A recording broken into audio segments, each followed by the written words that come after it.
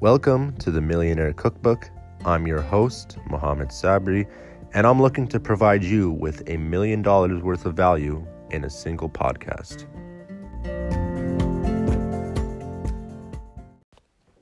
All right, everybody, so welcome back for another episode. This is episode 3 of the Millionaire Cookbook, and today we have a very special guest. We have Finn Barnes from Trading Ring, and Trading Ring is an online trading community and education group. And he is the one that actually got me started in trading. And that is why I'm saying that he's a very special guest. I was just scrolling through Instagram. I found his page. I gave him a follow, joined his group, and I guess you can say the rest is history from there. Obviously, I've nitpicked out a lot of resources in my trading journey, but the whole foundation, it definitely stems from his group. I would not be the trader I am today if I never found his group. So, today we talk about swing trading, which is just holding trades over a longer period of time because that is his style, that's his go-to. We also talk about, the basics of choosing different styles, choosing your watch list. We also talk about other subcategories in in his personal life as well. And overall, it was just a really good conversation. Me and Finn have been friends since late 2018. This isn't the first time we've spoken, so you can pretty much tell the conversation and the dynamic of it is just, it's smooth, it's really flowing, and, I had a lot of fun recording it. I'm sure he had a lot of fun featuring on as well. And I actually forgot to ask him where you guys can reach him if you're interested in learning more about Trading Ring or just Finn in general. So his Instagram is @Finn_FX, and his YouTube is just Trading Ring. I'm going to have both of them in the description of the podcast so you guys can check it out. So, with all that being said, hopefully you guys enjoy the episode, and I hope you get a lot of value out of it. All right. Hello, everybody. Welcome to another episode of the Millionaire Cookbook. This is episode 3, and we are joined here today by Finn Barnes. Finn, how are you doing today? I'm good, thanks. Thank you for having me, Mo. Pleasure to be here. So do you want a bit of background information on me and my company and that? Yeah. So start giving a quick introduction. I'll start asking you some more specific questions. Okay, perfect. So I'm 19. I started trading when I was about 15/16, around that sort of time. I think it's around March 2017. Obviously it took me a while to get into my profitability, but we're there now. October 2018, I began a company called Trading Ring, which I believe Mo's going to go over with at the end. We're probably going to look over that. I mean, that's pretty much everything there is to me. I offer signals, courses, mainly focus on the education. I'd rather everyone learn themselves because, God forbid anything happens to me, you'd be a bit stuffed. But so that's pretty much everything everything's to do with me. Awesome. So you've been trading for about 3 years now? Yeah. Okay. Just over. Cool. And as far as your style of trading, you're mainly a swing trader, right? Yeah, 100%. Awesome. So you want to just go over what that is and, why you do it specifically? Okay, sure thing. So for anyone that's unaware, you have 4 types of trading. Basically, it's just like time frames of trading. You have scalp trading, which is very in and I'm out within probably about half an hour, say. Day trading, where you open a trade and close it within the same day, closing the name. Swing trading, where a trade will run maybe 3 to 8 days, I'd say. And then finally, you have position trading, where it can run for weeks or months, etc. I chose to swing trade just because it's more of a relaxed approach to it, and it just suits my personality a lot more in my lifestyle. So with my trades, I can do my analysis on Sundays, for example, and then walk away. I can set alerts on TradingView, which is the website that has all the charts on it for anyone that doesn't know. I can set my alerts, then I can just monitor sort of price action as and when it hits them alerts, entering and exiting trades as and when it hits set sort of levels. Other than that, I mean, it's just a lot more relaxed for me. It's just a lot more laid back style trading. Opens up my days a lot more. I only have to really be working sort of around when price hits my alerts, basically. So it could be say 10 p.m, could be say 10 a.m, and I'd only be there for 5-10 minutes, sort of deciding at a candle closure whether or not I want to get into the trade or not. All right, fair enough. And have you been swing trading since basically day one of you getting into trading, or have you tried dabbling into the other styles that you just mentioned? So I do occasionally day trade, and at the moment, we've been in quarantine and lockdown. I've been day trading a lot more personally. But ever since I started, I've learned swing trading just because, like I said, it just suits my personality a lot more. There was a time when I thought, oh, I'll get into scalping, but it's not me. I don't like that sort of aggression that you have to have with scalping.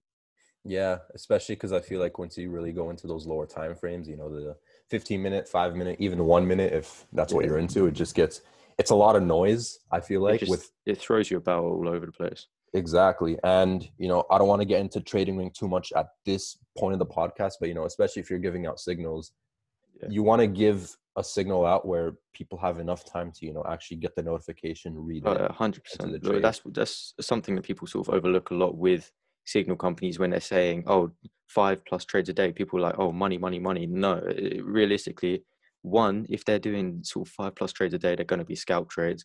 Price action is going to move a lot sort of quicker within that sort of basis because you're going to be going for them smaller take profits. But Hmm. it's just one of them things. It's a lot better for everyone, in my opinion, to be day/slash swing trading for signals. Yeah, especially because, like, for example, if someone is trying to scalp the London session or like the overlap between New York and London, we Yeah, all know like that's a lot of volatility, a lot of volume in the market. And if you trade, like, let's say the London Open, you enter a trade, let's say you have like a 15, 20 pip take profit. yeah. As if someone sees the signal and they get in and they're like 5, 10 pips in profit already, it's like, what's the point of taking it? It's like, yeah, they might have seen it Exactly. relatively early in like a few minutes, but just the fact that scalping, there's just so much price action, and like you said, it's Exactly. it's not as relaxed. So Yeah, and it was like if you're looking into signals, for example, and there is other people following them, and you're getting in at a later price, you're also drastically changing your sort of risk to reward ratio that's been planned out by the signal provider. But something which you'll find a lot of the genuine signal providers, like the ones that actually do trade and don't just make money from CPA, they won't really provide you scalp trades just because it's just not plausible in the long term with sort of providing signals to a service, especially, for example, clients like yourself. When you started with us, it's a 5-hour time gap between us. You might be asleep when I send a trade. yeah, So, do you know what I mean? What's going to happen there? yeah, especially like you'll send out a trade on the London session. Chances are, Exactly. on my end, it's what, like, it's 3 a.m., 4 a.m. Exactly. This was back when my sleeping schedule was normal, so I'd be asleep obviously. So Yeah. yeah, like I literally remember like I would wake up just so early to catch these signals and to catch these trades. I'd be up at like 4, 5, 6 a.m. completely sleep deprived just to make sure I don't miss these moves. But yeah, It's so funny. Like, yeah, go on. no, no, go ahead. No, I mean, I was just going to go off on a tangent, but it's fine. It's just going to be a completely irrelevant point. I mean, we have all the time in the world, so go ahead. Don't tell me that. I will waffle on for hours. You think you're bad at? You think you were bad when you came on my podcast for talking for ages? I would go on for hours. Like I don't know. It'd be bad. I mean, I don't really have a time limit on these, so you know. Well, I mean, I was just literally just going to say a point of the position you were in back then. I Mhm. get clients that will literally, for example, I'll be sat there. I'll send a trade out at 10 a.m. my time, and then it'll pretty like I remember what was it a couple of weeks ago? I had a GBP Canadian dollar trade which I sent out at 10 a.m. and it hit take profit by I think it's about quarter to 11. Mhm. And then I had clients suddenly messaging me going, "Oh, I was asleep at the time," and all stuff like that. It's just that's what I mean. But it happens. But yeah. Yeah, definitely. Yeah, and so with swing trading, how often do you find yourself kind of monitoring the trade, managing the trade, and as well just spending, time on the screen? Because I feel like with this style of trading, it would suit people with full-time jobs or that are in school or just have other life obligations and just can't, sit in front of a screen for like 3 hours at a time, like Yeah, scalping a for session, sure. for instance. So I have two theories on that. So with people working jobs, there's a sort of argument for both sides of it because depending what time you finish your job, obviously there's going to be a session probably opening at that point. At which point you might think, oh, okay, I have a job. I can't be watching my trade through the day. So I pretty much just want to be in and out, therefore scalping. So you might think, okay, say I get off at 5, from 6 p.m. to 8 p.m., I'm going to sit and I'm going to scalp the market. And then obviously you're in and you're out and you don't have to worry about it the next day whilst you're at work.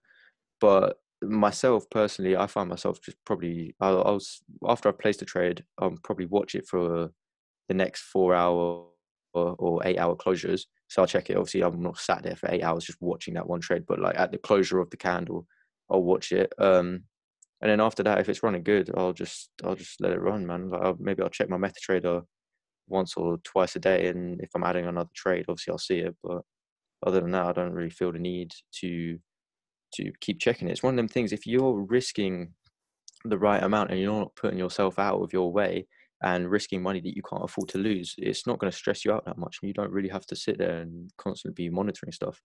Mm-hmm. Yeah, I feel as if people that are, kind of going over the risk appetite, whatever that may be, it differs from person to person. Me Yeah, personally, if you're trying to compound an account, obviously use risk manager and only risk like a couple percent of your account. If you're yeah, account flipping, different story. I'm not gonna talk about that too much today, but 100%. yeah, like if you know what you're gonna lose, if you know where your stop loss is, I just don't feel like there's a reason to, constantly look at your trades. I guess it's exciting to, see what price is doing, but the point is you shouldn't be entering a position and literally sweating bullets after you after Literally, you enter it, because, you should treat trading like a business. If you're running a business, I'm pretty sure you wouldn't risk 10% of it, 20% of it just to make like a quick return. I'm pretty sure you're looking literally. at longer term growth. So That's the thing with this. A lot of people will come into this and they won't. They'll be here thinking with the mindset of I'm going to be here for the long run, but they don't come in with that longevity sort of action. They'll come in and they'll think, okay, I'm going to put £1,000 in. I want 10,000 in 3 months. It's like, look, realistically, unless you're getting either very lucky or you're very good at picking out your setups and you're risking a lot, it's not going to happen. If you're risking 2% maximum per trade, which is what is suggested if you want to be here for the long run, um, I like personally myself, I'm happy with a 15 to 20% month. That is a fairly sort of average slash good month for me. Obviously that's not going to flip a £1,000 account into 10 grand in 2 or 3 months. That's something that people really need to work into their mindset when they're looking at this. And it's Instagram personally. That's what I say has caused this with sort of people. It's seeing these CPA traders or even some of the real traders, but the real traders you'll find they don't sort of flex on people as much.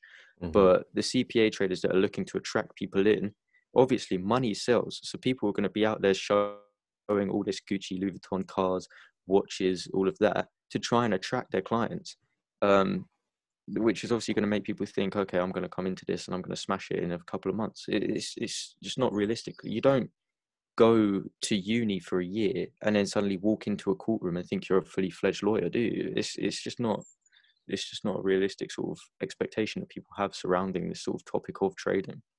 Yeah, like that's the example I give people all the time. Like, people will ask me, how long will it take to be profitable? How long have you been trading for? Like as well, people ask like, not ask, they'll literally come to me, be like, yo, like, my trade hit stop loss, and they'll get like super upset over it. I'll Yeah, just tell them like, you go through all these years of high school, and then when you want to specialize, you'll go to university, college, whatever, for what, like between 2 and 5 years. yeah, Trading should be treated the same. If it was as easy as coming in, putting in a deposit, and then literally just printing money from day one, I'm pretty exactly. sure literally everybody would be a Everyone trader. be remortgaging their houses, putting everything they have into it. It's just not that simple, and that's just what people really need to think. But it's just one of them things. The way it gets advertised around, and the Yeah. sort of like I said, the CPA deals. They're just like brokers offer a good amount of money to people that sign them up, to Hmm. that sign up clients, and it just attracts the wrong sort of people into the sort of into the markets, I guess. Yeah, 100%. Like, these people, they just sell a dream. Because I feel like if people that sell like, the technical side of things, like, I just made this much profit or I just Mm, caught this many pips, to a complete beginner or someone who isn't, into this stuff, they don't know like what does it mean if he caught 50 pips, or, exactly. what does it mean if he just like has a 1 to 5 score, they don't know that. But if you get someone completely new and they see like a nice car or a Rolex or like a diamond chain, they'll be like, okay, like maybe he's onto something now. You know what Yeah, I mean? exactly.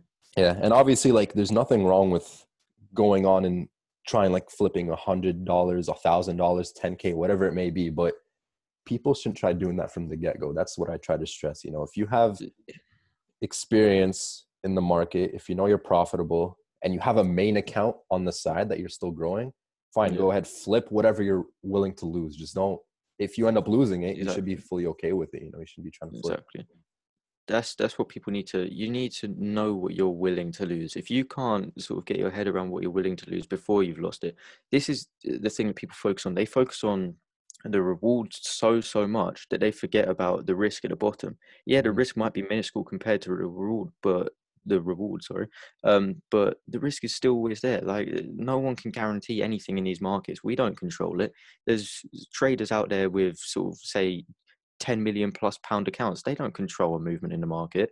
Movements are controlled by such sort of high sort of like banks and big companies that their accounts are so much more substantial that we can't guarantee you a certain trade. We can only take the high probability setups that we've sort of learned over the years and come to use.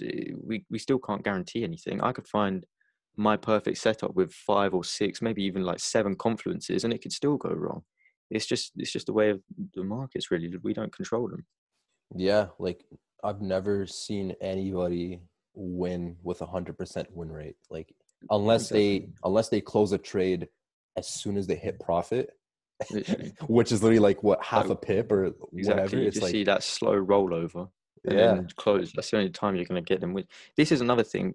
When people ask, beginners will ask a question saying, "What's your percentage? Your win percentage?" My win percentage could be 20%, but I could have 1 to 10 reward ratio on each trade. So at that point, I'm still making like what, double my losses. Um, I don't have the maths is right on that. I'm not in the headspace to be doing that maths right now. I've had a lot of time away from school. But so yeah, but it's one of them things. You don't have to have this huge percentage thing. Like, so there could be traders out there that advertise, say, a 96% win rate, but they could win 1 pip per trade. But then that 4% that they're losing, they could be 10, 20, 30 pip stop losses. But technically, they've still closed that trade in the green or the blue. So it's still a win. It's just one of them things. That's why I don't like it when people sort of have that stigma around of, oh, what's your win percentage, or how much money do you make, and like stuff like that. It's just not a practical sort of way to gauge someone's success in the markets. Yeah. Well, I feel like the whole win percentage thing, it kind of just attracts a bunch of new people. Like I know Mm, when I started, when I would see someone with like a 90% win rate or like a 95% win or 85, whatever it may be, and like a super mm, high number, yeah, that would make me turn my head. And like, when I was very, very first starting, I have been in these rooms, paid by the way, yeah, you pay every month. yeah. I've been in them where like, yeah, they're not lying about their win rate. Like I would win like 5 trades in a row, 6 trades in a row, 7 trades in a row, sometimes even 8. I'm like, yo, this is legit. They weren't lying. But as soon as I lose that one trade, That's your all of them trades you've won's gone. exactly, I'm back to break even. So I'm like, all Yeah, right, something is just not adding up. And then it's funny because like obviously I'm not gonna mention anybody, I'm not trying to yeah, get like this podcast removed or anything, but I've literally gone back as soon as I have more experience. I'm just curious. I'm like, how do these guys trade? I literally go back and see like what they're doing and their stop loss and their take. It just makes no it's sense. Like ridiculous, isn't the it? risk reward is like It just you're doesn't exist. yeah, you're risking a whole like 1% to make back what, like 0.25%. So you have to No, what, win 4 trades in a row just to like be safe at that point if you lose. And at that point, you're not even really even safe. You're just breaking even, which literally. it But is safe, but still, it's like it's just not profitable. it's just all things that until you've actually got some experience within the market, you don't understand the negatives that are sort of tied to the positives that these people promote. Like, for example, if someone can show you a MyFX book that you can look at and it's verified, yeah, they can still be manipulated to a degree, but it's a lot more of sort of a trustworthy source to look at, opposed to someone going, "Oh, I've got 90% win rate. Come join my team and find out." It's just one of them things, man. And until there's sort of like until the FCA sort of really clamp down on Mhm. these people, to be honest, that's the only sort of way that it's going to really change. But I mean, Yeah, it's hard. until every regulation around the world just takes them over. We have the FC in the Literally. UK. In Canada, we have the IIROC. In Australia, we have, I think it's like the ASIC or AC, whatever it may I be. think they've got a couple in Australia, Yeah. Yeah, I know but Australia is really good for regulations, but it's just one of them things. It's like the second one person gets taken out of, like the second, like one regulator comes in, investigates one person, another person pops up. It's just you can't win with it. yeah. I mean, I feel like, there are some red flags to look over. Like, I feel like number one, if they're advertising joining their quote unquote team or like Mm, joining their single service way more than showing their trades, yeah, I feel like that's a red flag. Like, it's okay to advertise it, if you're starting out or if you're running a promotion, whatever. But in yeah. the case for you, you provide more trades on your story, more trades on your Instagram posts rather than the actual See, signal service. the thing that's weird is, so I would happily sit and post analysis all day. It doesn't bother me. Like, I'll post my charts all the time. Mhm. But the charts do nowhere near as well in terms of engagement as, say, if I post one of the cars or a watch or something. Like, the engagement just, it goes completely out the window. But it's mental. Like, you can pretty much give people free money and they'd still rather just look at a picture of a car.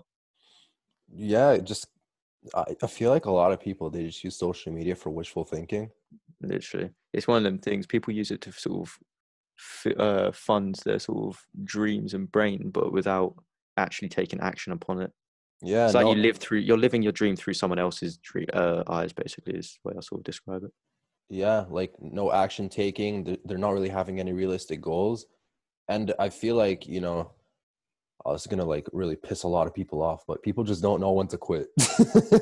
Like they'll Literally. they'll be going on for a long, long time. And don't get me wrong, you should always strive to improve and don't give up. But I feel like after about 6 to 12 months, you'll know if something is for you or not. Like you can kind of look back and say, like, all right, was progress made? I'm not saying that you should be quitting your job at that point and paying off your house and retiring your parents, but Mm. just look back. The, Like, the thing the thing I'd say with that is, like, you could sit in the markets and you could sit there for 6 to 12 months, like you said, and you could just be, there's so many strategies in the markets. You could just be using the completely wrong one for you.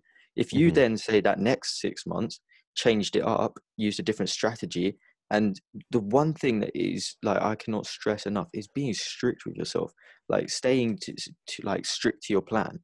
The second you start doing that, you will see the huge, huge, huge change. That's the thing with a lot of people. They will happily sit here for a year or two and just bob along, just trying the same thing over and over and over and over again.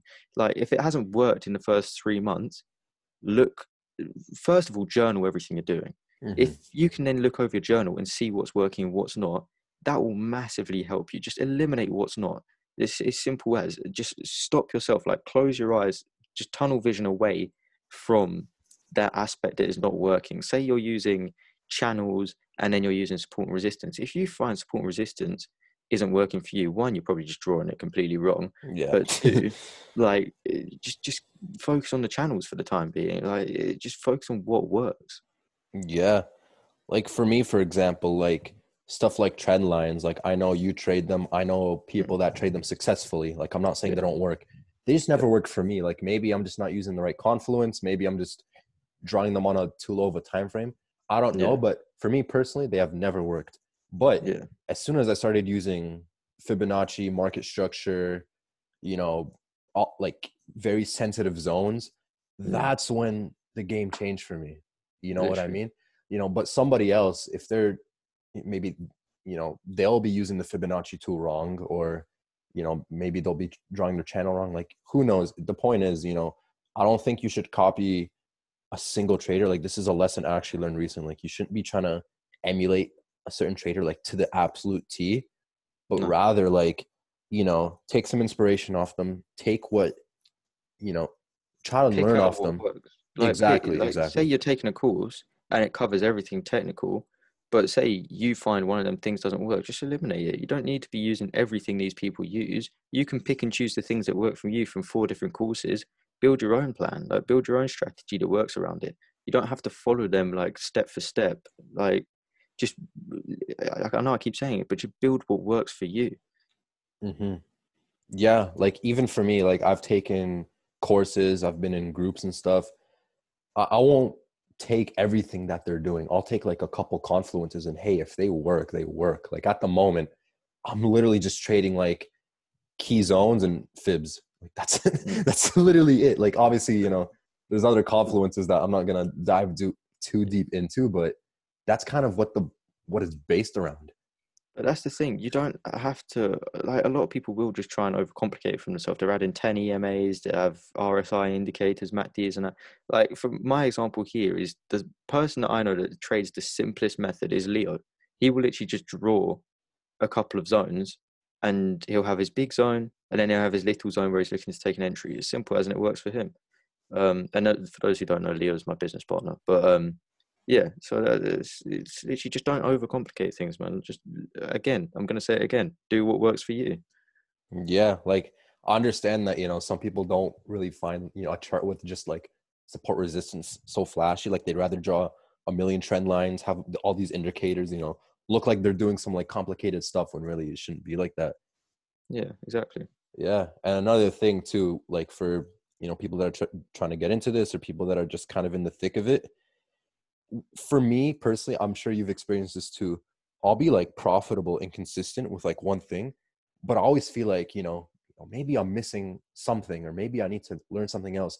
I find that as Mm, soon as I add something new or try to kind of like collide strategies, that's when yeah, I completely end up messing up. yeah. Don't my advice here is don't be greedy with it. Take your cut. There's was it three or 5 trillion? I forget. Gets traded in the markets daily. Yeah, $3 or $5 trillion. There's enough there for you to take your cut without having to get greedy with that. Like what, £1,000 a day there is barely a cut on the whole market. There's not a huge. You don't have to be always pushing for more. If you find something that's working and you can stick to that, you don't need to be out there adding more and more stuff to it. Like, yeah, you might be able to find something that will get you better entries, but you don't need to find stuff that's going to get you more and more trades. Just sort of capitalize on them trades there.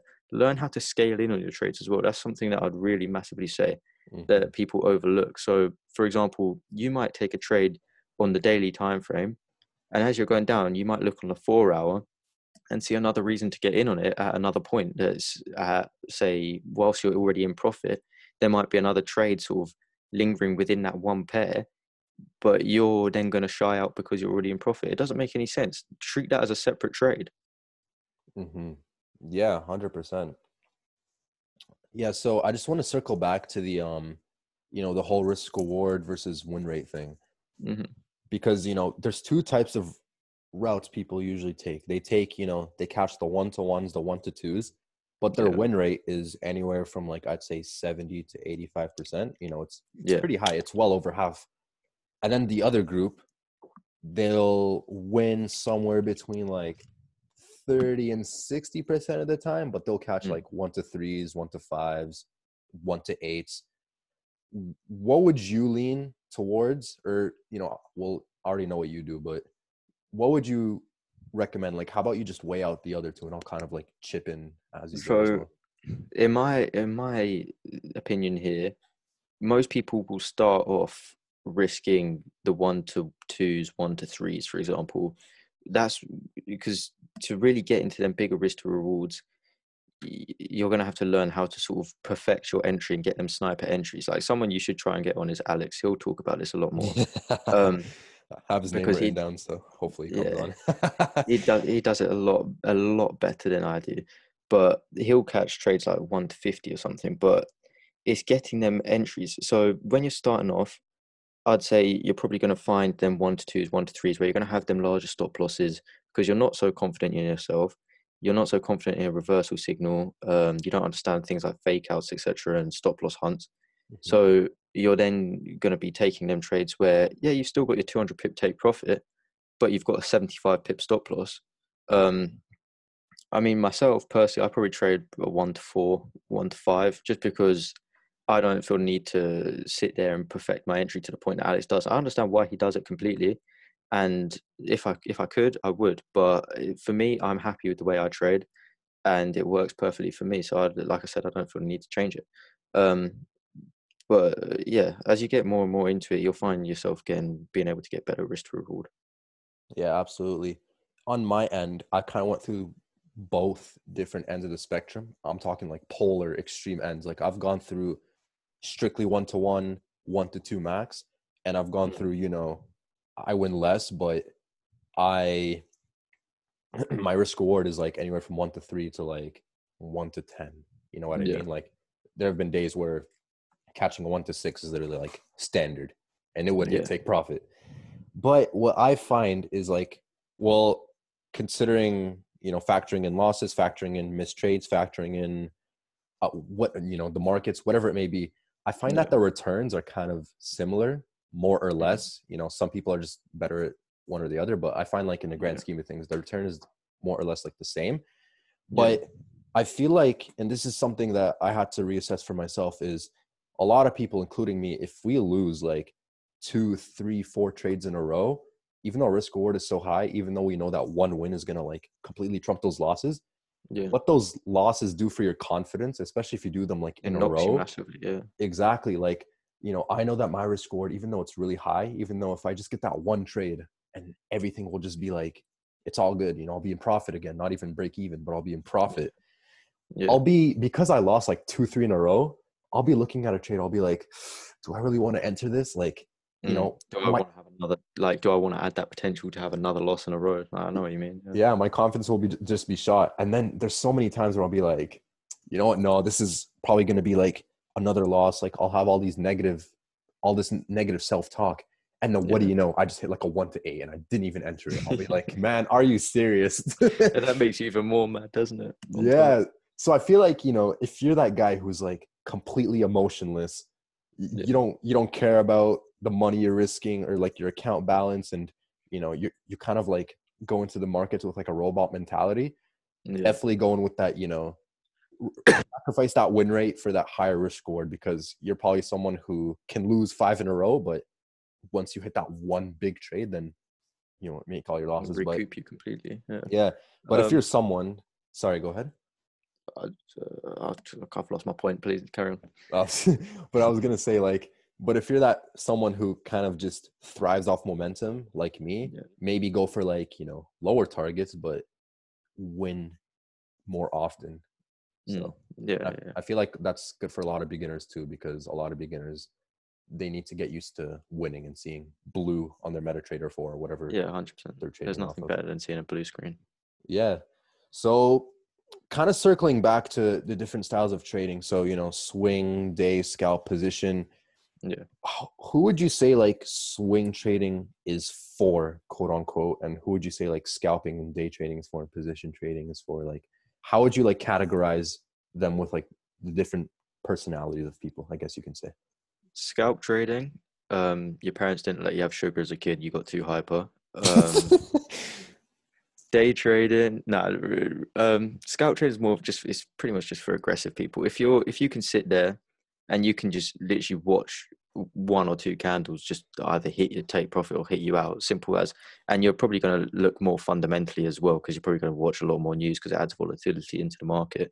Mhm. Um, Day trading, also scalp trading, I'll say you've got more time on your hands because, like I said, you need to be sat at your screens. So day trading, I'd say it's someone who, you like the idea of the quick profit and you like being in and out of the market. You don't want to be sleeping on your trades, but you don't want to be sat at your screens constantly throughout the day. Um, as a scalp trader, swing trading for people. It's just, you're relaxed. You want to just watch your trade and just put it on, let it go, and not have to worry about it too much. Um, Position trading is just scalp trading on steroids, basically. You you Yeah. just you just put your trade on, leave it, walk away for a couple of months, and come back from Dubai, and then see if you're rich or not. Yeah. All right. Fair enough. Yeah. I feel like too, you know, there's this like whole idea around like you only have to choose one style, but I feel like No, getting familiar with all of them. I'm not saying yeah. engage in all of them, you know. No, but it doesn't hurt to know more. Like you can, like it's like saying, "Oh, you should only speak one language." No, it doesn't hurt you to learn other things. Just find what works for you. Like, say you could learn scalp trading and absolutely hate it, but you also know swing trading. But it's one of them tools you keep in your locker. You can use it if you need to. Yeah, and like obviously, you know, you have a plan written and you want to stick to that plan, and Yeah, the type of trades you're taking kind of fall into that, but there's nothing wrong with yeah, knowing the other ones. Like for me, I know how to scalp properly, I know how to day trade properly, swing and position. For yeah, me, I lean towards like, you know, day trading, swing trading. And when I say swing, I mean like, you know, the shorter term swings that you hold from like Monday yeah, to Friday. yeah, But I don't really like the idea of being in a trade for just like a few seconds. That kind of just like yeah, I have the reflexes and attention for it, but I just can't be asked, to be honest. And literally. for like longer term swings that I'm holding like over a market close over the weekend, or like a position trade where I'm holding for like weeks and months on end, I just can't do it. Like I need to see relative immediate feedback, and I Yeah, want to be in and out of trades relatively quickly. So, you know, those shorter term swings and day trades, especially, those kind of suit my style yeah. the best. But also as well, it's kind of good to know all of them because the market conditions, they're always changing. There's Literally, I was about to say that the market climate, it's good to be able to adapt to it. yeah, like there are going to be times where, you know, like I know like seasonal tendencies and people can talk like astrology or whatever it may be. Like there's going to be times in the market where, you know, catching those big moves are ideal, but there's going to be Yeah, times in the market where, you know, if you look at the higher time frames like the daily or the weekly, it's going to be like ranging. It's not yeah, really giving you like a trend. So pretty much maybe, right now. yeah, like if you look at most major pairs, you know, euro dollar, cable, like all those pairs, you'll see like it's been in a range since like March, you know, just literally up, Mm. down, up, down. At It's that just because point, there's so much uncertainty. It's just, exactly. Like at that point, I would just hop in the lower time frames, you know, hourly, 30-minute, see what you yeah, can find there. yeah. So to add to that, basically at the moment, like I said, I normally swing trade, Hmm. but one with the added time that I've got on my hands at the moment, and two with the market conditions, I'm not finding myself swing trading. I'm day trading. And this week I've spent back testing, and I'm pretty much just trying to stay as safe within the market as I can. So day trading, second I get to a decent point in profit, I'll just lock in, say 10 or 15 pips and just let the trade run, and it won't stress me out like it has been. But what I've found with these markets currently is you'll be flying correctly into your analysis, but then there could be like a minor support and it will just shoot you straight back up the other way. And then next thing you know, you've hit your stop loss and you're just there like, oh, don't really know what's happened here. But Oh yeah. so that's why I think it is always good for you just to be adaptive within the markets, to be able to adapt and change to the scenarios that are happening in the world as well. Um, yeah, I mean, that's pretty much all I have to say for that point. Yeah.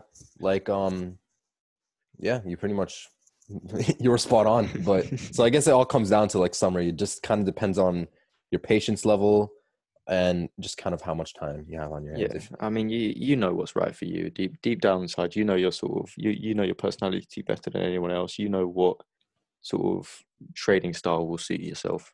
yeah, 100%. Like even for me back when I used to work like day jobs, like yeah, you know, I'd be working. I'm not able to, you know, scalp London or scalp New York if I'm working in the morning. But, Yeah, you know, for me, because I do like that style of day trading and, you know, being in and out of the market, you know, I don't mind sitting for Asian session, for instance, you know, yeah, or like, let's say if I'm closing that day, instead of coming in early in the morning, I'll just wake up mm, early, you know, day trade the New York session. I'll be in and out by like 2 p.m. So, you know, the yeah, trader would have already collapsed by then. I would have gone to work. So, you know, it's kind of like what went back, like going back to what you said about, you know, there's kind of two sides to it. Like if you do have like a full-time job, yeah, you can swing, but nothing is stopping you from coming home and just day trading or scalping a certain session where you're not at yeah. work. So, Again, with on that point, I suppose it works around your family. If you're say our age and you're by yourself and you're not like you haven't got a family to look after, yeah, you can come back and just sit and scalp. You don't need to worry about sorting kids out and whatever. mhm. But if you have got them responsibilities when you come back and you haven't got the time just to sit there and mess about with the charts, again, swing trading is just relax. You don't have to be there all the time. Exactly. It all depends on, your own Your life situation, your situation. personality, everything. Exactly, exactly. All right. So I know I kind of like touched up on this very briefly. I pretty much said, all these styles, they kind of, in the long term at least, they show like very similar returns. But would you disagree on that? Would you say like, swing trading returns more or less in different styles? Like, what's your take on that? Um, it The depends. long run. It really does just depend. Like, there's people out there that will scalp trade and they'll have a good risk to reward, and therefore their trades will be equivalent to, say, one of my swing trades. Mhm. But it depends on your risk. It's not really a set definition. It could be the same. One person can make a lot more, one person can make a lot less. Depends on your tolerance to your risk. Okay, yeah, that makes sense. And I feel like too, the returns, it kind of like each style kind of depends on the time frame you're looking at. So if you're looking at yearly returns, I say Mm, it doesn't really matter what you go into. Like it's going to be around the no, same universally. yeah, But if you're looking at returns by the day or returns by the week, that's kind of when it differs. You know what I mean? yeah, Like swing yeah, trading, looking at it by day, it's kind of useless because you'll go days yeah, on end without taking a trade. yeah, you, exactly. you want to look at it by the end of the month. But with day trading and scalping, you can afford to look at, all right, how did I do at the end of the week, or how did I do this day? So Mm, yeah, exactly. yeah, I just thought about that. I'd bring that up because I'm sure, there might be like one person wondering, and I have wondered Yeah, this in the past. So yeah. all, I think everybody does. yeah, 100%. All right. So just kind of moving on to the way you kind of choose your watch list, because there are people who trade every single pair in Yeah, every single market. So they'll trade currencies and commodities and the S&P 500, and they'll trade oil. It's like they're all over the yeah, place. And then there are other yeah, people, like perfect example, Wicks don't lie, Raja Banks, he'll only yeah, do GJ like 98% of the time. He'll yeah. throw in like Literally, a gold trade or GCAT trade, whatever it may be, but he'll yeah. stick to one pair.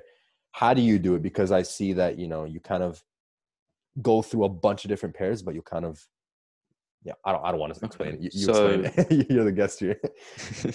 so I have all 27 major pair. I think there's 27. Someone's gonna find one extra pair that I've missed out here, and then they're gonna have a go at me. But so I pretty much have all the major pairs in my watch list at the start of the week. And that, actually it's more than 27 because then I also have stuff like gold and oil, and I'll have indexes as well. Mhm. I rarely trade the indexes, but they're an added confluence to certain currency pairs. Yeah. Um, but so I'll have everything set out. I'll look at my news for the week. I'll see what's coming up, see if there's anything that I really want to avoid, and then I'll just sort of eliminate them pairs from the get go. Um, and then I'll work through on Saturday and Sunday just a few hours. Saturday I'll do less shift because it's sort of my downtime. But on Sunday I'll sort of sit down for a few hours.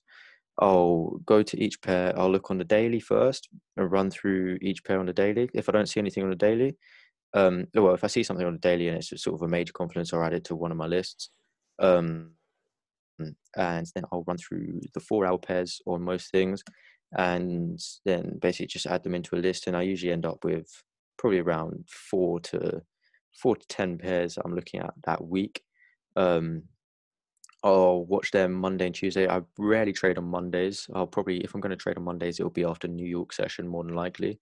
Mhm. Um, so I'll watch them Monday, Tuesday, and then by Wednesday, if I haven't found anything that I've liked or a setup sort of it's just gone away, it's just not there anymore. Um, I'll then remove them pairs and I'll reanalyze. But if I've found trades before that time, I'll probably just stick to them trades more often than not. Because like I said, I don't want to be pushing myself and over trading, etc. Um, Mhm. but yeah, so that's pretty much how I do it. I just break down all the pairs into a smaller list and then sort of filter them down and down and down until I find my favorite setups for the week. Yeah. Yeah, that's fair. Like obviously it works for you. Like I've seen other people in the space that are credible do the same thing. So Mm. would you recommend, for not even just people getting into it, but people in general do the same thing? Or would you recommend they kind of specialize in one, two, three pairs? Because like there's Um, obviously arguments on both sides. no, see, it's one of them things of arguments on both sides because each pair does sort of have its own sort of characteristics within it, and you do sort of need to pinpoint them characteristics and learn how they're going to work. Depending what sessions you're going to be trading as well, I'd say if you're trading mainly London stuff and New York stuff, eliminate the exotic sort of Aussie dollar, New Zealand dollars, Hmm. um, just because you're not going to be watching them when they're at their most sort of volatile. Um, don't trade gold to start with. Just simple as, yeah, it looks attractive, but it will Yeah, mess you up. I had to learn that the Um, hard way.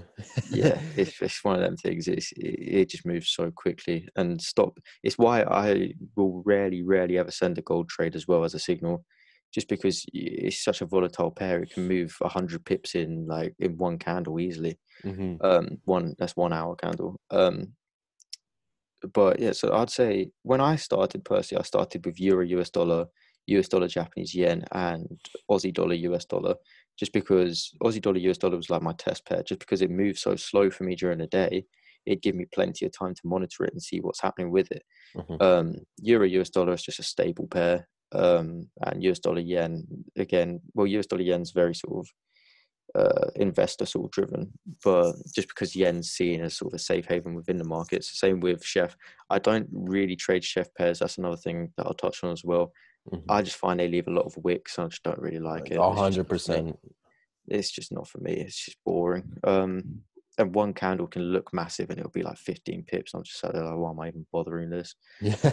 Um, that's pretty much that's pretty much what. So what would I recommend to new people?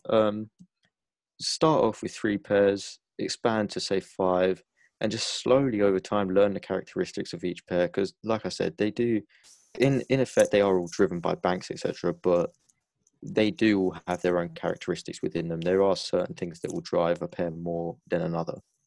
Hmm. Yeah, that's fair. Like, I think they should definitely, stick to just a few pairs because I feel like if you're just brand new and you're looking at a million different things, Yeah, you really don't know what's happening. But if you're more experienced and you kind of know at the back of your head, kind of like a second nature type of thing, what every yeah, pair does, you can kind of afford to go through a bunch. Like for yeah, me, when I started becoming, self-reliant and not relying on signals at all, like I only started with euro dollar and US dollar to Japanese yen, those two yeah, pairs, because, exactly. those, two of probably arguably the biggest major pairs. I know Mm, euro dollar, like it's proven statistically that has like the most volume and it's like the most yeah, traded pair. It has the lowest spread. Everyone kind of knows it as that. And yeah, then dollar yen, it's kind of the same thing. But what I like about them is more often than not, especially on a shorter term, even a longer term scale, they're like almost inversely correlated. mm, Like if you just hop yeah, on the chart, pull them out, it's like completely inverse. And what I yeah, like about it is you can use all of them in every major session. So like for euro to US dollar, you can use that in London and New York. mm, For dollar yen, you can use that in New York and Asian as well because it's a yen yeah, pair. So, you know, you can kind of go through all the sessions, but I just did that. Once I got more consistent, I started adding more pairs. It got to a yeah, point where I was trading like I think 8 pairs, and I'm talking like day trades and shorter term swings. And don't get me wrong, it worked, but I find that when I did that, I'll go through streaks where I'm so unlucky, and I'll end up taking all the losing setups, and I'll just miss yeah. all the winners, even though I had the It setup drawn, happens, I had man. the analysis right. It just happens. So, I'm at a point right now where I'm only trading 3 pairs: euro dollar, uh, US dollar to Japanese yen. So, I'm going back to Yeah. my roots type of thing because I'm just familiar with them.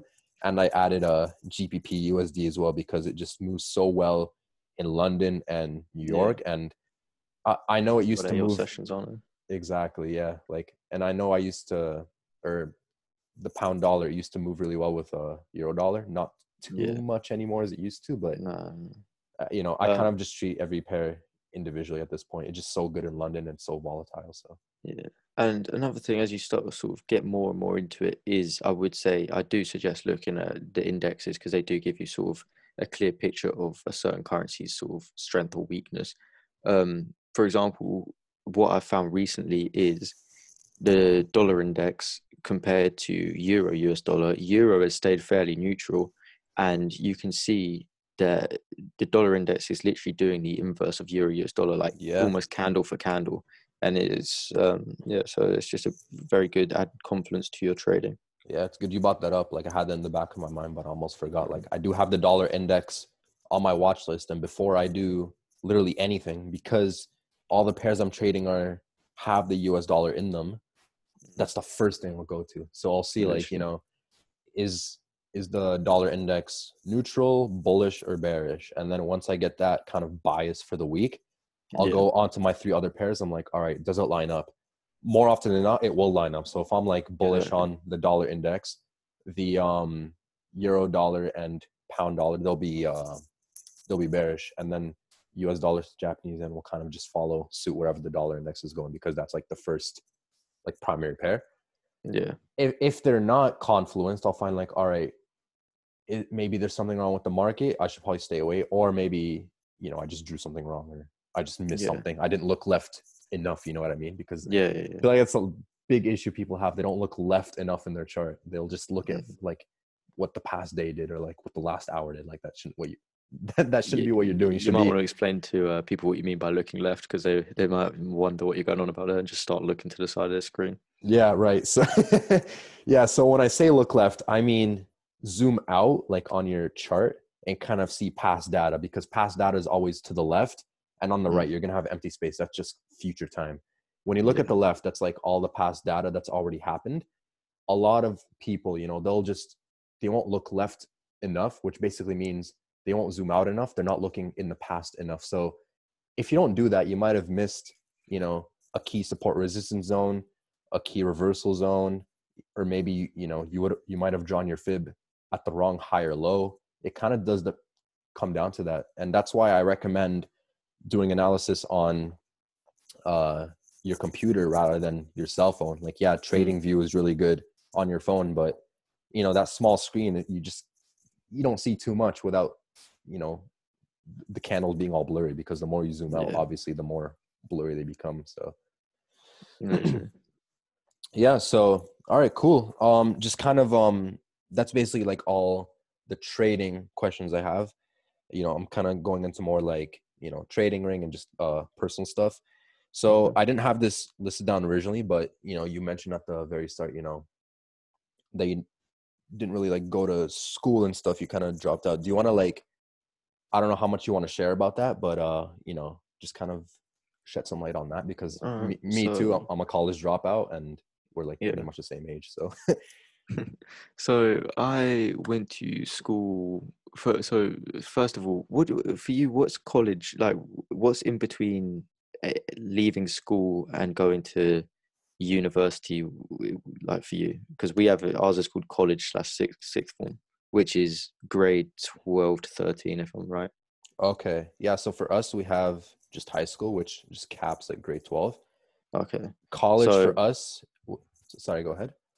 no, I was just gonna carry on. I was just gonna go on with my story, but you explain like how the system works, because it could be easier for me to explain Okay, years and yeah. stuff. Yeah, so for in Canada at least, I don't know how it is in the States, but in Yeah, like other parts of the world, but in Canada at least, where I live and where most of my audience lives, yeah, grade 12, that's where high school, that's like the last year of high school, that's your senior year. mm, College, that's more for like 2-year programs, 1-year yeah. programs, That's literally how ours is. Yeah, yeah, and then university, we're talking like, 4-year programs, 5 year, yeah. and then Okay, more so so. you're pretty similar to us, except our high school ends at year 11 or grade 11.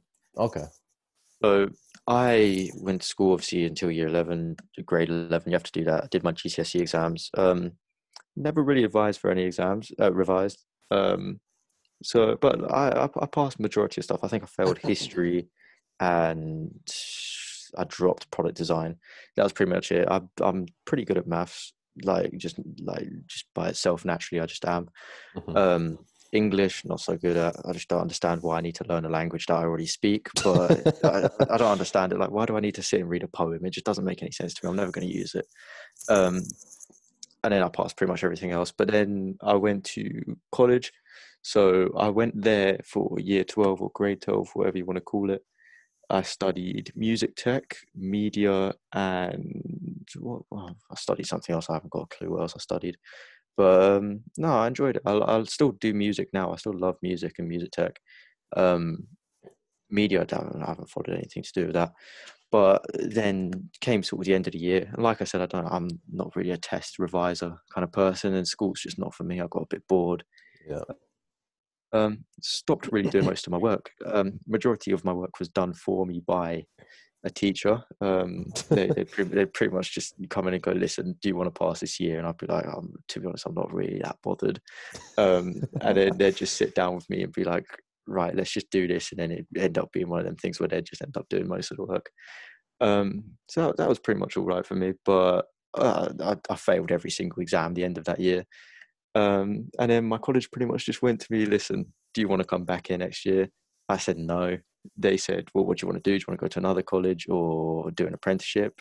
I just said no to both. They said, well, I mean, you need to do something. And I was just like, well, funny you should mention that, and pretty much just sort of explain trading to them. And the one thing that always sort of resonates in my mind is my head of year just sitting there with me and just laughing with the person that sort of pretty much just handles everything outside of the school.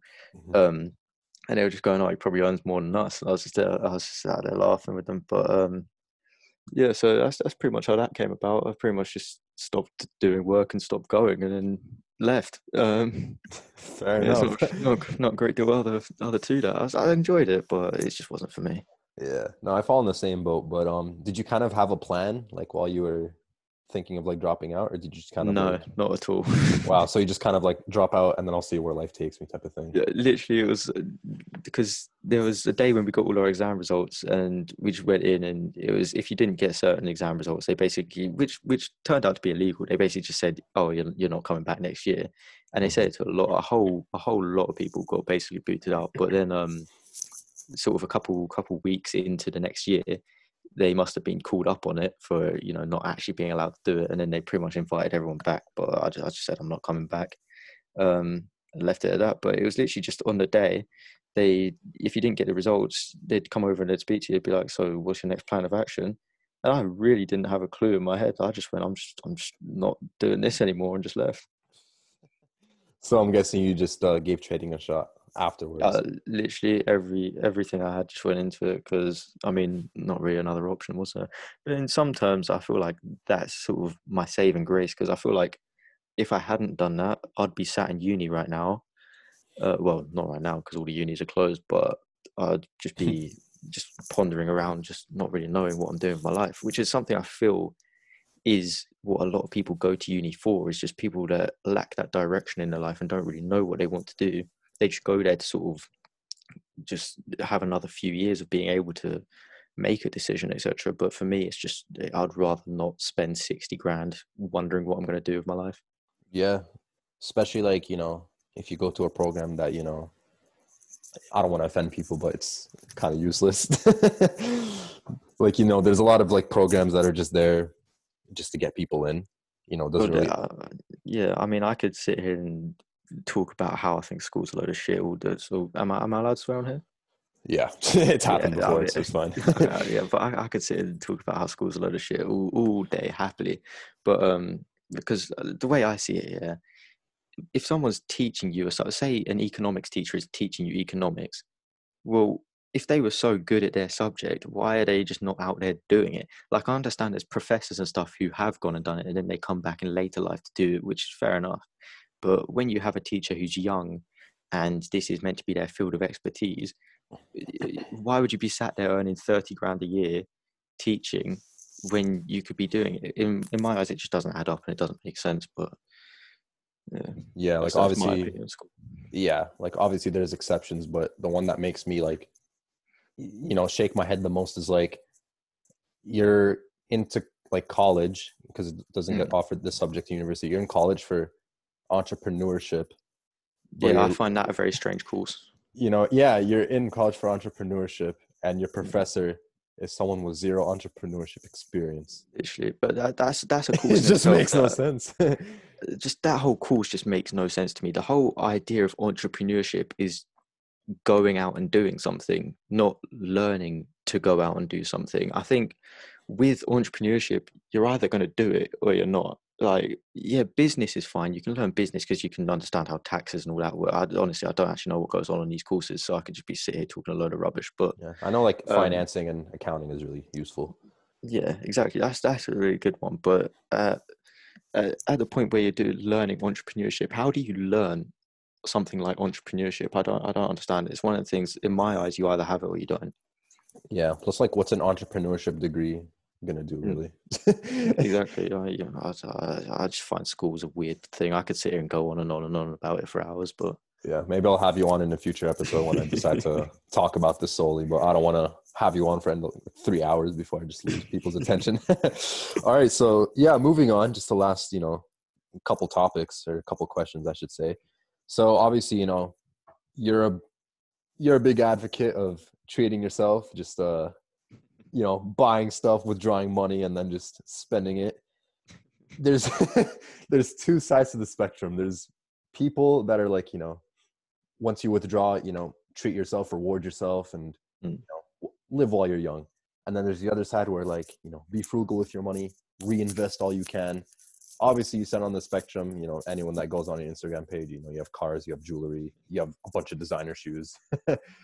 What's your kind of stance on that? Because I feel like people have a negative, like negative feelings towards both. They'll see like all the flashy stuff. They'll be like, something's fishy. They're probably just selling a dream, or yeah, or maybe they don't make money trading because, if they didn't make money trading, they'll post more charts than they did yeah, flashy things.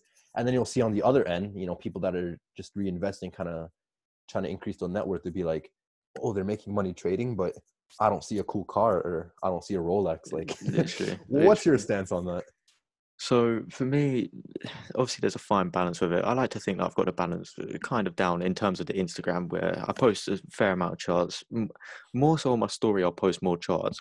But when it comes to actual posts, it's one of them things that I said, like I said right at the start, the engagement on money, like things of money, like shoes and clothes and cars and watches and all that, is just so much better than engagement of um me posting a chart of the dollar index. Because half the people that will see that on the discovery page, they don't know what a dollar index is, but they know Yeah. what a Mercedes is. Do you know what I mean? So Yeah. um but in terms of people actually, like, I don't see an issue of people spending money. Like, it's one of them things. I spend money because, contrary to what a lot of people may believe, like, I didn't grow up with a lot. Um, but it's one of them things. I grew up not what's the saying? There's a saying that I saw somewhere. I grew up not with what I want, but with what I don't want. So for me, Yeah. with my sort of background, I feel like it either goes two ways. You either make money and then you find it very, very, very hard to spend it, or you make money and you think, okay, I'm going to live the life that I wanted to live.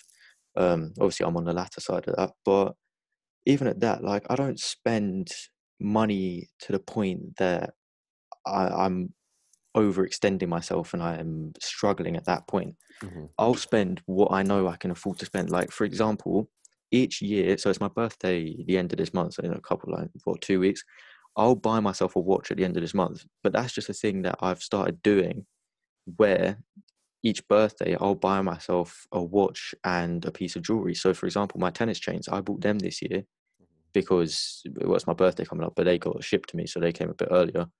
Um, but it's just one of them things. Like, if you're making it and you're not enjoying it, what's the point in having it? Um, like, yeah, you could say save it for your future, save it for your kids and all that, but I've got enough to the side that I can reinvest in myself. If trading ever does go wrong, I can still live off other investments that I've got for a decent life. To be fair, like, I'd make over average wage just without having to do anything. But I don't know. It's just one of them things. Some people just won't like it. Some people will love to see it, but it's one of them things with social media. It's just such a weird place. It's just a group of people that just all come together and just, yeah, I don't know. It's just weird. Social media in itself is just weird. But like I said, some people don't feel the need to show stuff. Some people don't feel the need to buy stuff. Like, Hmm. it's just life. People different. Like, that's what people need to understand. People want to do different things in their life. Yeah. No, I completely agree. Like, people have different appetites for spending. Mm, But I guess like, a good balance I would say is like let's say like random example if someone has like a $50,000 trading account and yeah, they bring in, let's say in your instance 15 to 20% a month. No yeah, one's telling them they have to withdraw that profit every single month and they have to spend it every single month. A good balance exactly. is just like withdraw what you need. Like let's say if you only need like $1,000 or something to buy like a few pairs of shoes or like a phone or something, Yeah, withdraw that. And then what you don't need, just reinvest that to grow your capital and then earn more yeah. money off of that. Exactly. Well, this is so again, we're going to sort of a different subject in essence here, but the compound interest thing. So for me, with my main account that I have at the moment, it's growing because I haven't got barely any expenses going out because I'm not paying for a lot of stuff because I'm just locked in my house. But usually, like my account will struggle to compound just because I'm spending say majority of my profits, but it's slowly compounding and builds up. But so what I've now done on the side is like it's just one of the things you got to find something else to do if you want to build that money up. So what I've done is I've opened up a mini sort of hedge fund for people that I know and I'm very close to. But at that point, they get to take 65% of profits and I take 35%. But the stipulation with it is the money they put in, they can't withdraw for 18 months. So therefore, it's letting that compound and it's letting my money compound because in essence, their money is working for both them and me. Everybody's winning at the end of the day. So they're not going to complain because it's going to be a lot more interesting than what they'd get from a bank account. Um, and it's effectively letting money compound for me and I can still live off my main account without having to think about how I'm going to level it up the next level. Um, but yeah, that's sort of how I've sort of tackled that issue of spending and still growing. It's just finding extra ways to add to your income.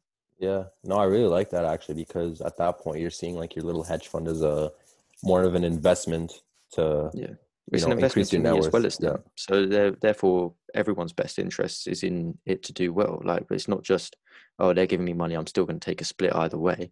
Yeah. It's in my best interest for it to grow as well because I'll make more if it grows. But it's just one of the things, just be inventive with what you're doing. Like I don't generally need to sit here and do trading ring, but one, I like helping people, and two, it adds an extra however much to my bank account each month. It's just extra money for doing very little extra work. Yeah, it's nice because like you have on one end the investment part, everyone wins in that point, everyone's increasing their net worth.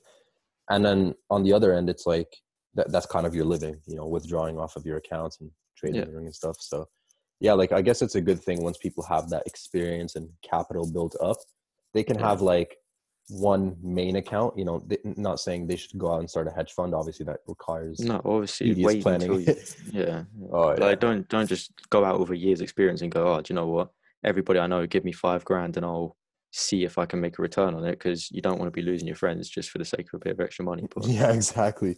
Like they should have like one big main account that they keep compounding every single year to increase their yeah, net worth and to kind of just retire off of if they don't want to retire off of stocks and or like whatever it may be or dividends, exactly. and then have like another account where they actually live off of. Like I know people that have like one main account, they don't touch it or they barely touch it, and Yeah, then one other account, it's like you know a few grand or whatever it may be, and they're just flipping it constantly yeah. and consistently, and that's kind of what they're living off of. I mean, in essence, I follow a similar sort of strategy to what you've just said there. Like I will have accounts where I will just sit and flip them, and then them months that I do that, it will let my main account compound and go up more. But another thing people don't realize is obviously trading isn't my only income. I have investments and stuff. Therefore, like money, I take out money from my trading account. So you might be sat there going, "Oh, his trading account's not compounding. He's clearly just spending too much," and it goes back to that whole spending thing. But no, so like at least half of that money that comes out of my trading account each month is going to be added to either a new business plan or it's going to go into stocks or other investments that I've got going on. It's not just the sake of I'm taking out my money, not letting it build and being an idiot and spending it on cars and stuff. I'm just it's like that's only part of. This is another thing with social media. I'm only going to show the things that I want to show. I won't show the things that I don't want to show. I'm not going to sit there and show like a meeting at a stockbroker's where I'm buying some stocks into Coca-Cola or something. It's just why would I show that? Do you know what I mean? Yeah. Yeah. All right, cool. Yeah, that makes sense. And thank you for shedding some light on that. No worries. So just to kind of close things off, I want to talk about Trading Ring. So your little like Yeah. trading education company, if you want to call it that. Mhm. So just go over, why you started it, how you started it, maybe go over like how you met Leo, if you knew him before or whatever, and Okay. what kind of goes on in Trading Ring. Okay. So Trading Ring began October 2018, October 2nd. I know the exact date. Um, Nice. me and Leo met through well, it's a complicated story, but basically, so we both originally started. There's also sort of a third member of Trading Room, but he's sort of silent. He just does sort of our admin stuff. He hasn't actually been too active recently, I but noticed. yeah. I'm like, isn't there a But third guy? He doesn't talk. if you're thinking of who I'm thinking of, he's not. That's not the person anymore. Oh no, no. It's yeah, no, that guy, the other guy's long gone. I'm talking the guy that Yeah. you added like some months ago. Yeah, yeah, yeah. But no, so me and Leo met through being being conned by one group, and then because this is how I started my trading today. I was one of them people who got scammed like straight up. I saw the flashy stuff. I was like, oh, screw it, I'm just gonna go for it. But anyway, like in a sense, I'm kind of grateful for that because I lost £1,000 and I was determined to make that back. Um, but so me and Leo met through that group, but then we met through one of the people who worked through that for that group. He then started his own group, brought me, Leo, and a couple of others who I've been close with over the years, and sort of some of them I've fallen out of touch with, some of them I still talk to. But then, so we then came into this other person's group, and we started sort of working for him and with him, and he was sort of like teaching us and training us up, and it turned out he was like a waffle as well. Um, so then we said, me like at that point, I'd been learning how to trade for a few months, and I'd started learning my own stuff, and I was starting to show signs of consistency. So then me, Leo, and a couple of others would be jumping on calls, and we'd just sort of be helping each other, etc., etc. And then eventually, once we were showing consistency enough together, and we like it's just that whole thing. We've both been scammed, so at that point, we were just like, how can we sort of give back? So from October the 2nd, when we began Trading Ring, through until February, maybe it was February 2nd of 2019, so only last year, we ran Trading Ring completely free, just sort of give back to people, and we grew it to a decent number. I think it was about, I mean, you were there initially, weren't you, in that sort of free era? Yeah, like you started Yeah. October 2nd, you said it was?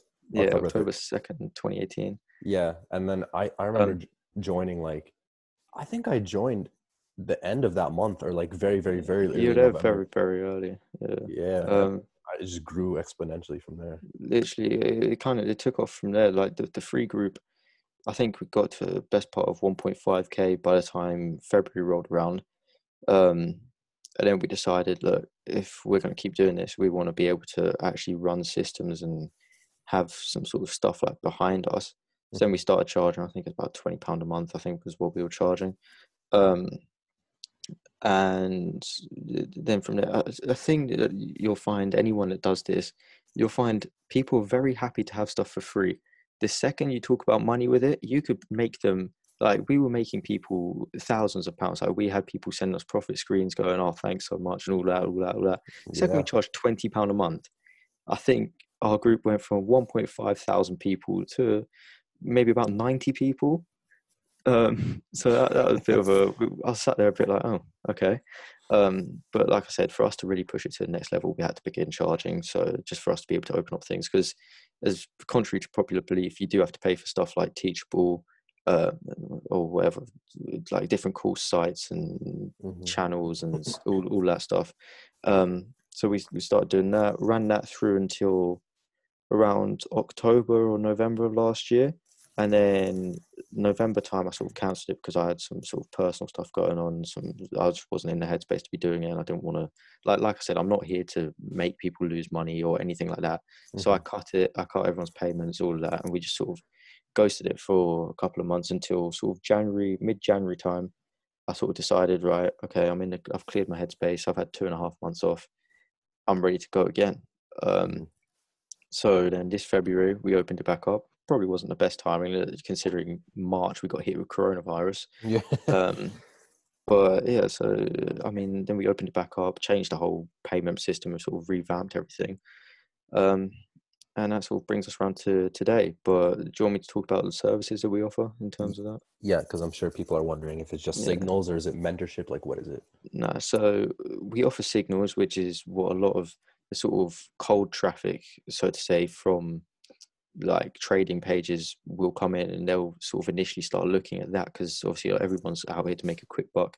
So they come in and they look at the signals and they're like, okay, um, let's get on with that. So that sort of attracts in the cold traffic, which in essence, I don't like signals and the whole idea behind them, but I do feel it's good in a way that we can bring in that cold traffic and stop them going away just because we offer courses. It will bring in that cold traffic and it'll, hopefully at that point we can direct them correctly into their sort of trading pathway. Um, Instead of them going to say one of the CPA people who's just going to scam them and then they just end up losing a grand and giving up on everything. Yeah. So in essence, at that point, signals are good. But like I said, I prefer to focus on the educational thing. So for me, I like courses and one-to-one lessons is something that I offer. But one-to-one lessons I offer just pretty much to anyone. They're pretty open. So if you want one-to-one lessons, I will arrange that. And then I'll just slowly run over, like I'll happily tailor them to each individual person. So for example, if you already have some knowledge of the markets, I'll just come in and work out what you need to know to sort of push you to that next level, and then we'll do that. But we also offer a basic sort of standard set course, which is just like the things that we use within the markets and breaking them down with videos and PowerPoints, etc. Um, Other than, I mean, that's pretty much the services we offer. I give my market breakdown on Sundays, which I haven't done for the past 2 weeks because my microphone's been broken, but got a new one now. So this Sunday we're back. Awesome. Yeah, I mean, that's pretty much all the services there offered. Awesome. Awesome. All right. Yeah. So that's basically Trading Ring for all the listeners. So just to wrap everything up, I got this inspiration from you actually. You always ask people like what's your like definition of success. Thought it was coming. Yeah, I kind of got my own version of it. All right. It's not anything deep, but I guess just for people that are curious and I guess people just want to hear what people are trying to be up to. So I just want to ask, like, what are your goals for the future? And when I say future, I'm talking between 1 and 10 years. So we're talking like long term. Between 1 and 10 years. Yeah. That's quite a broad range you got there. Yeah. I don't know, man. Just it's a tough one. When I put you on the spot with this, you put me on the spot with it. What do I want to do in 1 to 10 years? Just I don't actually know, to be honest. Like obviously there's things like monetary stuff, but other than that, just keep building, man. Just keep growing and growing. Like I think that's the key to keeping your future bright, is just keep your growth going. So just literally that's pretty much it. Just keep building on everything that I've got going at the moment. Maybe open up a hedge fund in future to people sort of outside, but there's a lot more complications with that. But it's just I mean that's pretty much it. Just obviously standard things, help my family. um I mean, yeah. There's no right or wrong answer. It can be as Yeah. simple or as complicated as you want. So all right, we'll go with them 3 things: help my family, open a hedge fund, and just keep growing. There you go. Yeah, just year after year, just keeping more And come to consistent. Canada. I'm coming to Canada at some point. Awesome. Yeah, we're definitely linking when you do that. All right. Awesome, man. Is there anything you want to say to just wrap it up, or do you think you just covered everything? Yeah, we've gone very in depth in this one. Thanks for having me. Obviously, I appreciate it. Yeah, of course. No, this was a really fun conversation, especially because I think we only sat down like once before and actually like spoke properly. So this is nice. Yeah, exactly. Yeah, awesome. Well, for all the listeners, thank you so much for listening. Hopefully you enjoyed this episode and hopefully you got some value out of this. Until next week, take care.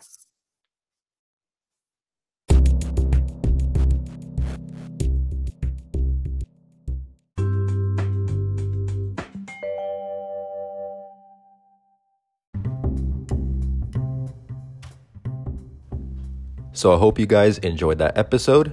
If you did, go ahead and subscribe on whatever platform you're using to listen, and I'll catch you guys next Monday.